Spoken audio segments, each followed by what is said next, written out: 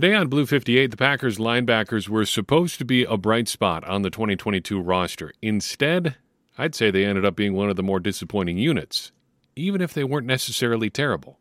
Blue 58! Hello and welcome to another episode of Blue 58, the one and only podcast of thepowersweep.com. I'm your host, John Meerdink, happy to be with you here for another episode. I spent a little bit of time at the start of the last episode talking about what I like about tight ends. And I think I want to do that a little bit more, maybe dive into some of the more less hard and fast stuff about football.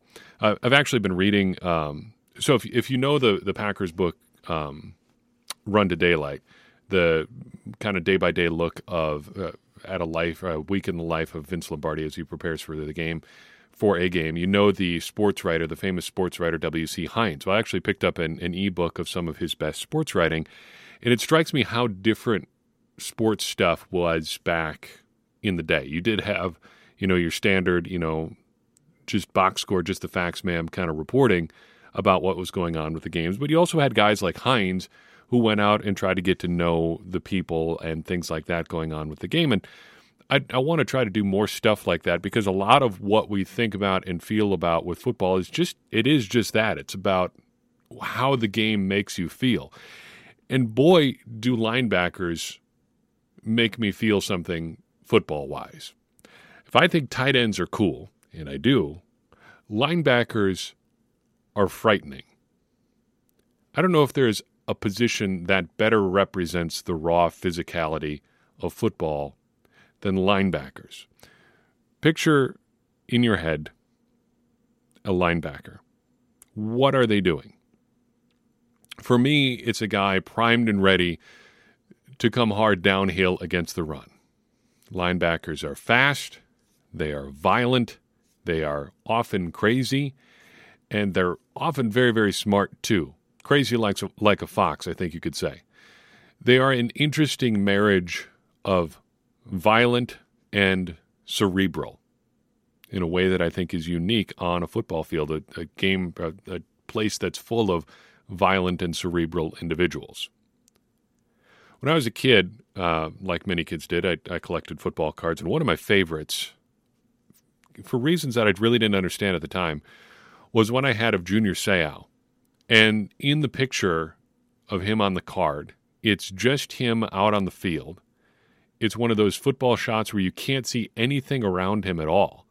It's just him getting ready for a play, and his feet are shoulder width apart.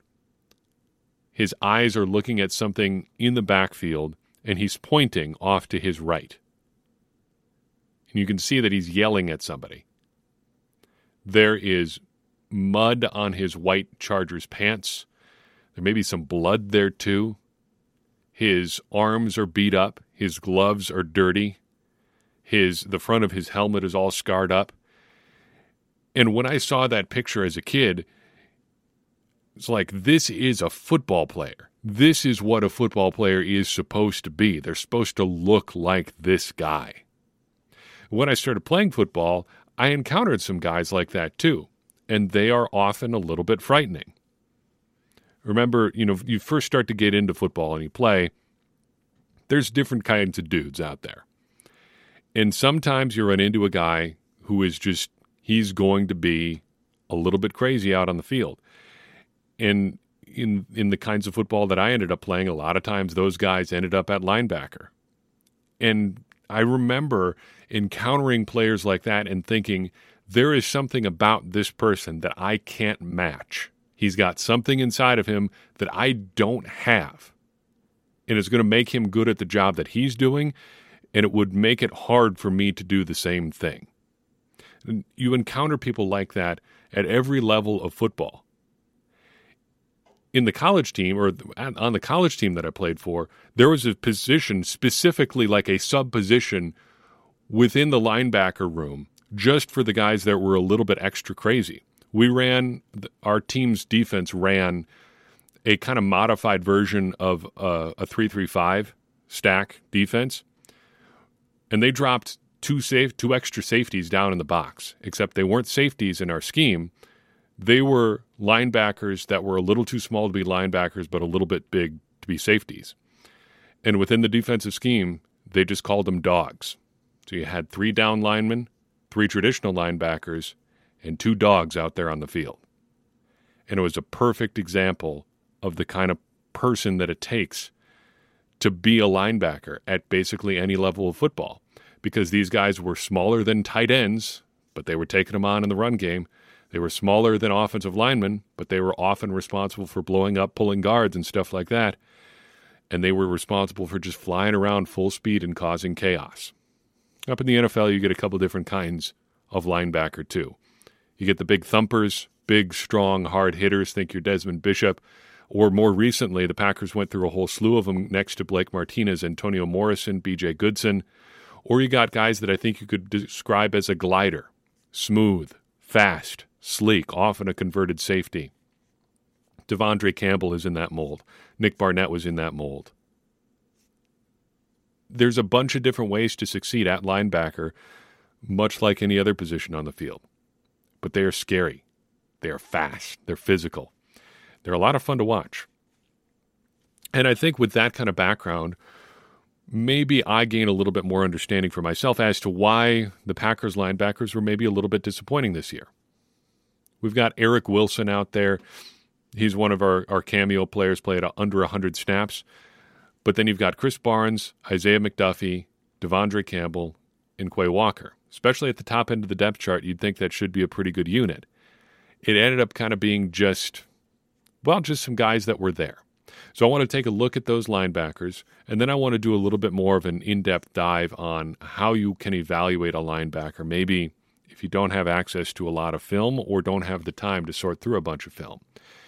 So again, how we evaluate these guys.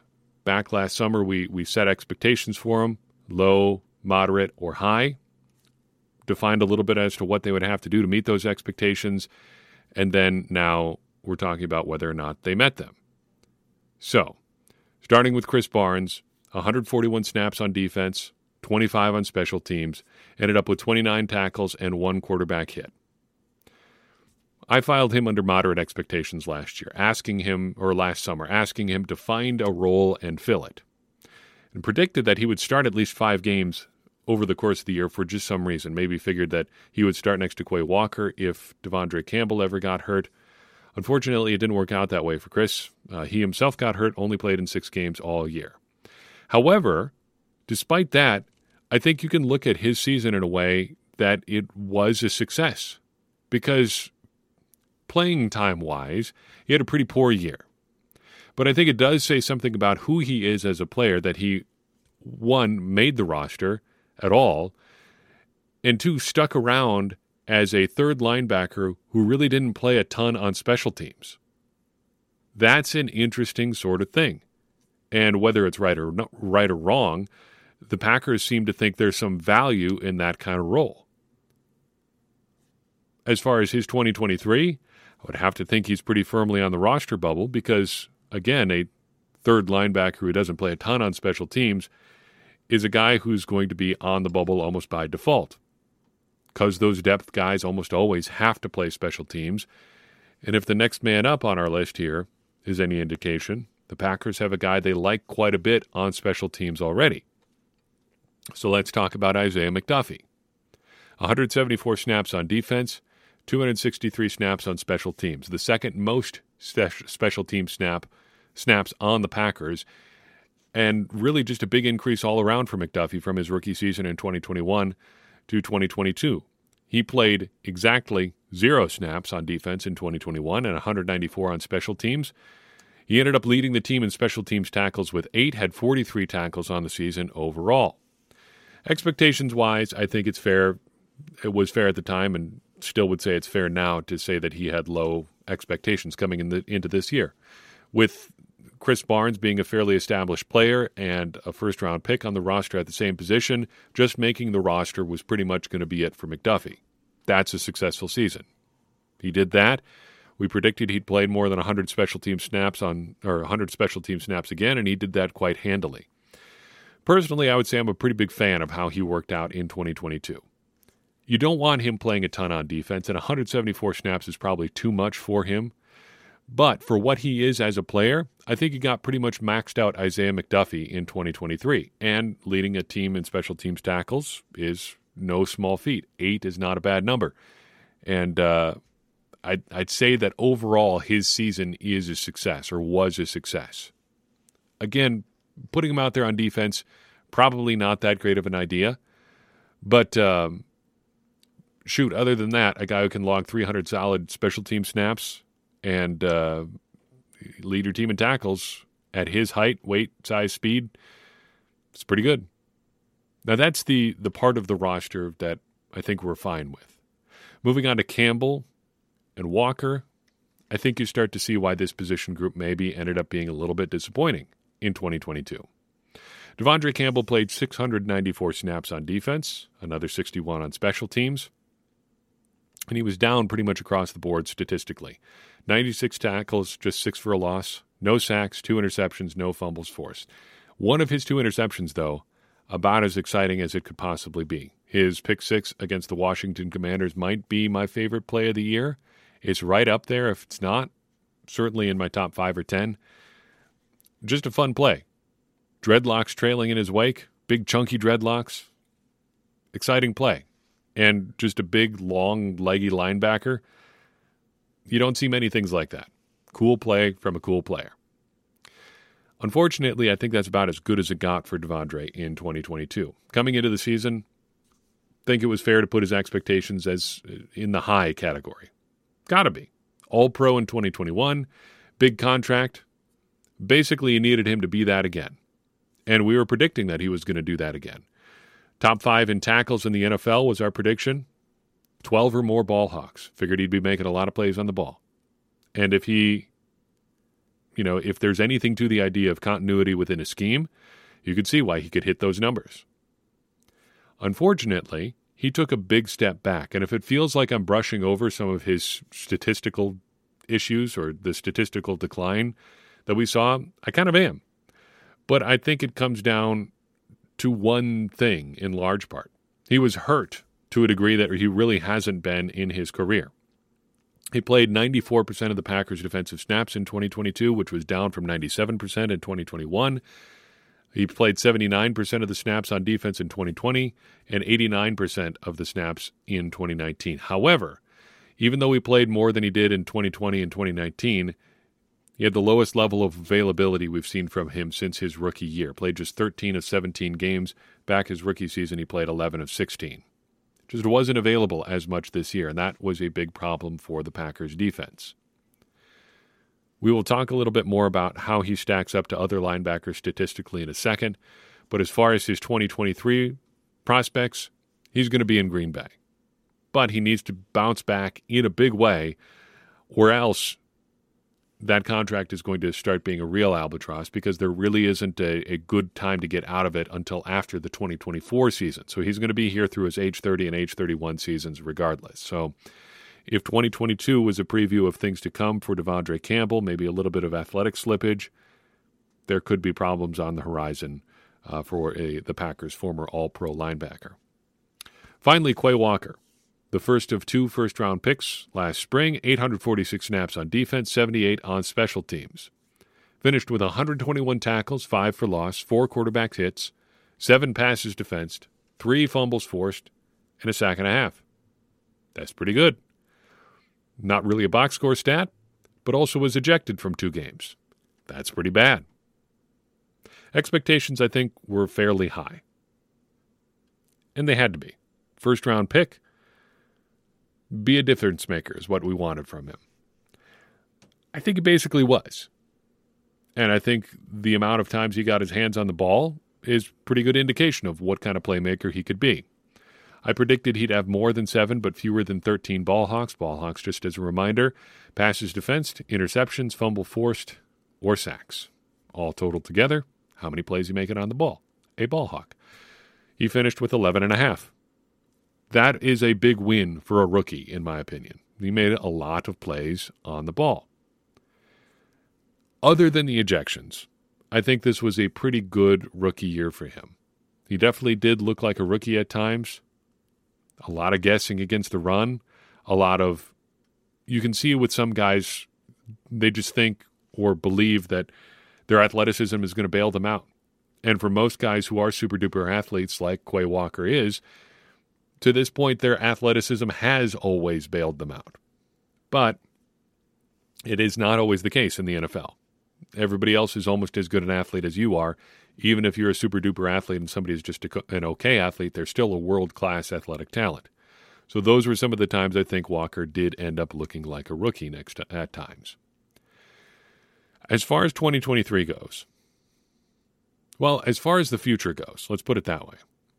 I don't know if it's next year, but at some point, Quay Walker and Devondre Campbell are going to switch spots. Right now, Campbell is Batman and Walker is Robin. But at some point, we're going to switch roles there, and Walker is going to be the top dog at linebacker. I think he can do it, and I think it's going to happen. It's just a matter of when. When does Walker take on the bigger role, and what does that role look like exactly?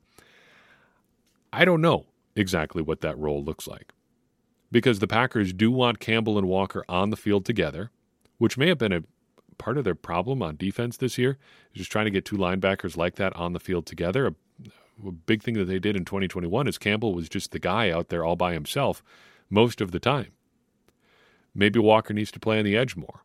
With Rashawn Gary potentially out in the early part of next season, maybe there's an opportunity for Walker to just rush from the edge. He certainly has the athletic gifts to do it. I think there is an element of the Packers still trying to figure out exactly what Walker can do on defense here. That's going to be part of his growth and maturation. What do the Packers really want to do with him anyway? That's out of his hands. But I think as far as the processing stuff, as far as figuring out what he needs to be a good player, there's no reason that he shouldn't take a step forward there in 2023.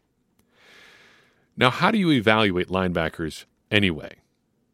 Maybe we should have done this before we talked about each of these individual guys and how they met or didn't meet what we're expecting from them, but I think this is a good place to talk about this, because I've been rolling this around in my head for a while. One of my colleagues at Acme Packing Company, Tyler Brook, kind of posed a hypothetical when there were some stats going around about Quay Walker and how well he did as a rookie, missed tackles, things like that. The sum total of the argument there is that Walker didn't necessarily miss just tons of tackles. He wasn't that out of line with the rest of the league in terms of how many tackles he was missing. The problem is using things like missed tackles to evaluate a linebacker and his overall level of play can be a bit of a fraught proposition. And think about why. If you're missing tackles, there is a chance, at least, that you are in position to at least attempt to make one. However, you can also lower your missed tackle rate by not making that many tackle attempts, which would probably indicate that you're just not in a position to make as many stops as you should. So you got to be careful when you're using numbers to define a defensive player, because a lot of what a defensive player does is about stopping things from happening. Thinking about this as I went through a bunch of different numbers today, looking at a defensive player just from the stats is a lot like how they look for planets, or at least I'm told they look for planets, like at NASA or whatever celestial research organization you're thinking about. Basically, when you're looking for a planet, a lot of times you're looking for something that isn't there, but you're looking for evidence of how they affect things around them. So light, the theory of relativity is going to be affected by gravity, and you can't always see the planet that's out there as you point your telescope up at the night sky, but you can see evidence of how the planet, if it's big enough, is affecting things around it. And I think that is kind of what you have to look at when you start looking at stats for linebackers.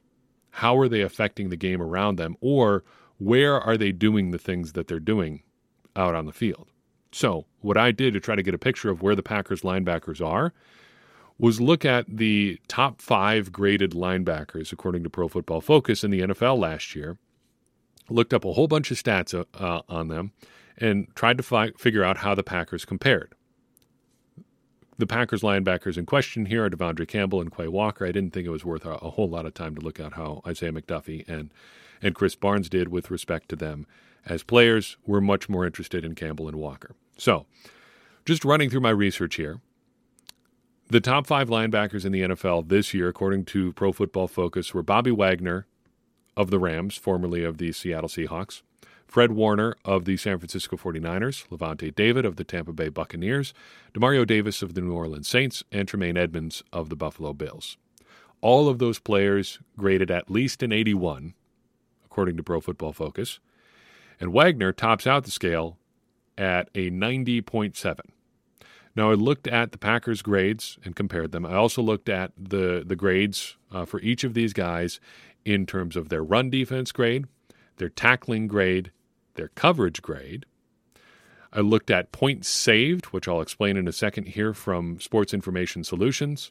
I looked at missed tackle percentage. I looked at how often they are making a tackle for loss or no gain, which is another interesting twist on box score stats. I looked at the average depth of their tackle, how far downfield was a player when they were tackled, when one of these players made the tackle. And then I threw ball hawks in there as well. How often are guys making plays on the ball?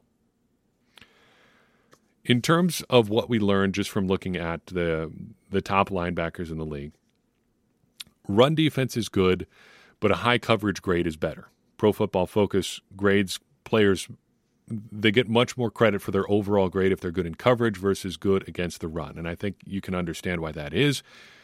Run defense is just less valuable than pass defense. It needs to be a part of your game. None of the linebackers we looked at graded at less than a 73.6 in terms of their run defense grade, which is higher than both Campbell and Walker. But overall, these guys tended to have higher coverage grades than run defense grade. The average run defense grade from these top 5 guys was 78.28. The average coverage grade was 83.22. And Campbell and Walker both graded much closer to the top 5 linebackers in coverage than against the run. So if there's an area where they're doing a little bit better, it's in coverage, they can still step up their overall performance by improving their run fits.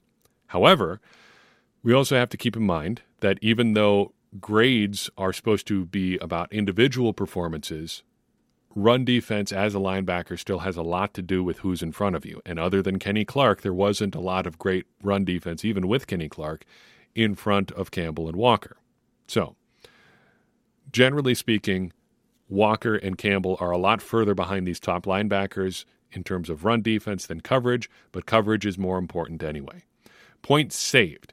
This is a unique metric from Sports Information Solutions. They take the expected points added, EPA, of a given play and try to assign out individual responsibility for who either generated that EPA on offense or stopped it from being generated on defense. They call it points saved for defenders. On average, a top 5 linebacker was credited with 35.6 points saved in 2022. And there's some good news here. Devondre Campbell only was credited with 12 points saved, but Quay Walker earned 40 points saved. And a lot of that was because he was making big plays on the ball. Interceptions, passes defensed, and forced fumbles are a good way of stopping an offense from doing what they need to do. You can make up a lot of ground if you're going to make plays on the ball, even if you're not doing some of the other things as well. And I think this is a positive sign for Walker, and it's a major sign of regression for Devondre Campbell. But if he can make some more plays on the ball, especially sacks and forced fumbles, he could get back to his 2021 form much more easily. Now, missed tackles. On average, the top 5 linebackers in the league missed just 8.62% of their tackles. It's worth noting that there is quite a range here, though. Bobby Wagner only missed 2.9% of his tackles. Demario Davis missed 14.4% of his tackles. Campbell and Walker were both around 10%. So they need to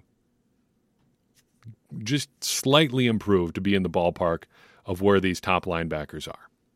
Fred Warner, for instance, missed the exact same percentage of tackles as Quay Walker did. 10.2% for Warner, 10.2% for Walker. Not necessarily a lot of percentage points of improvement needed there.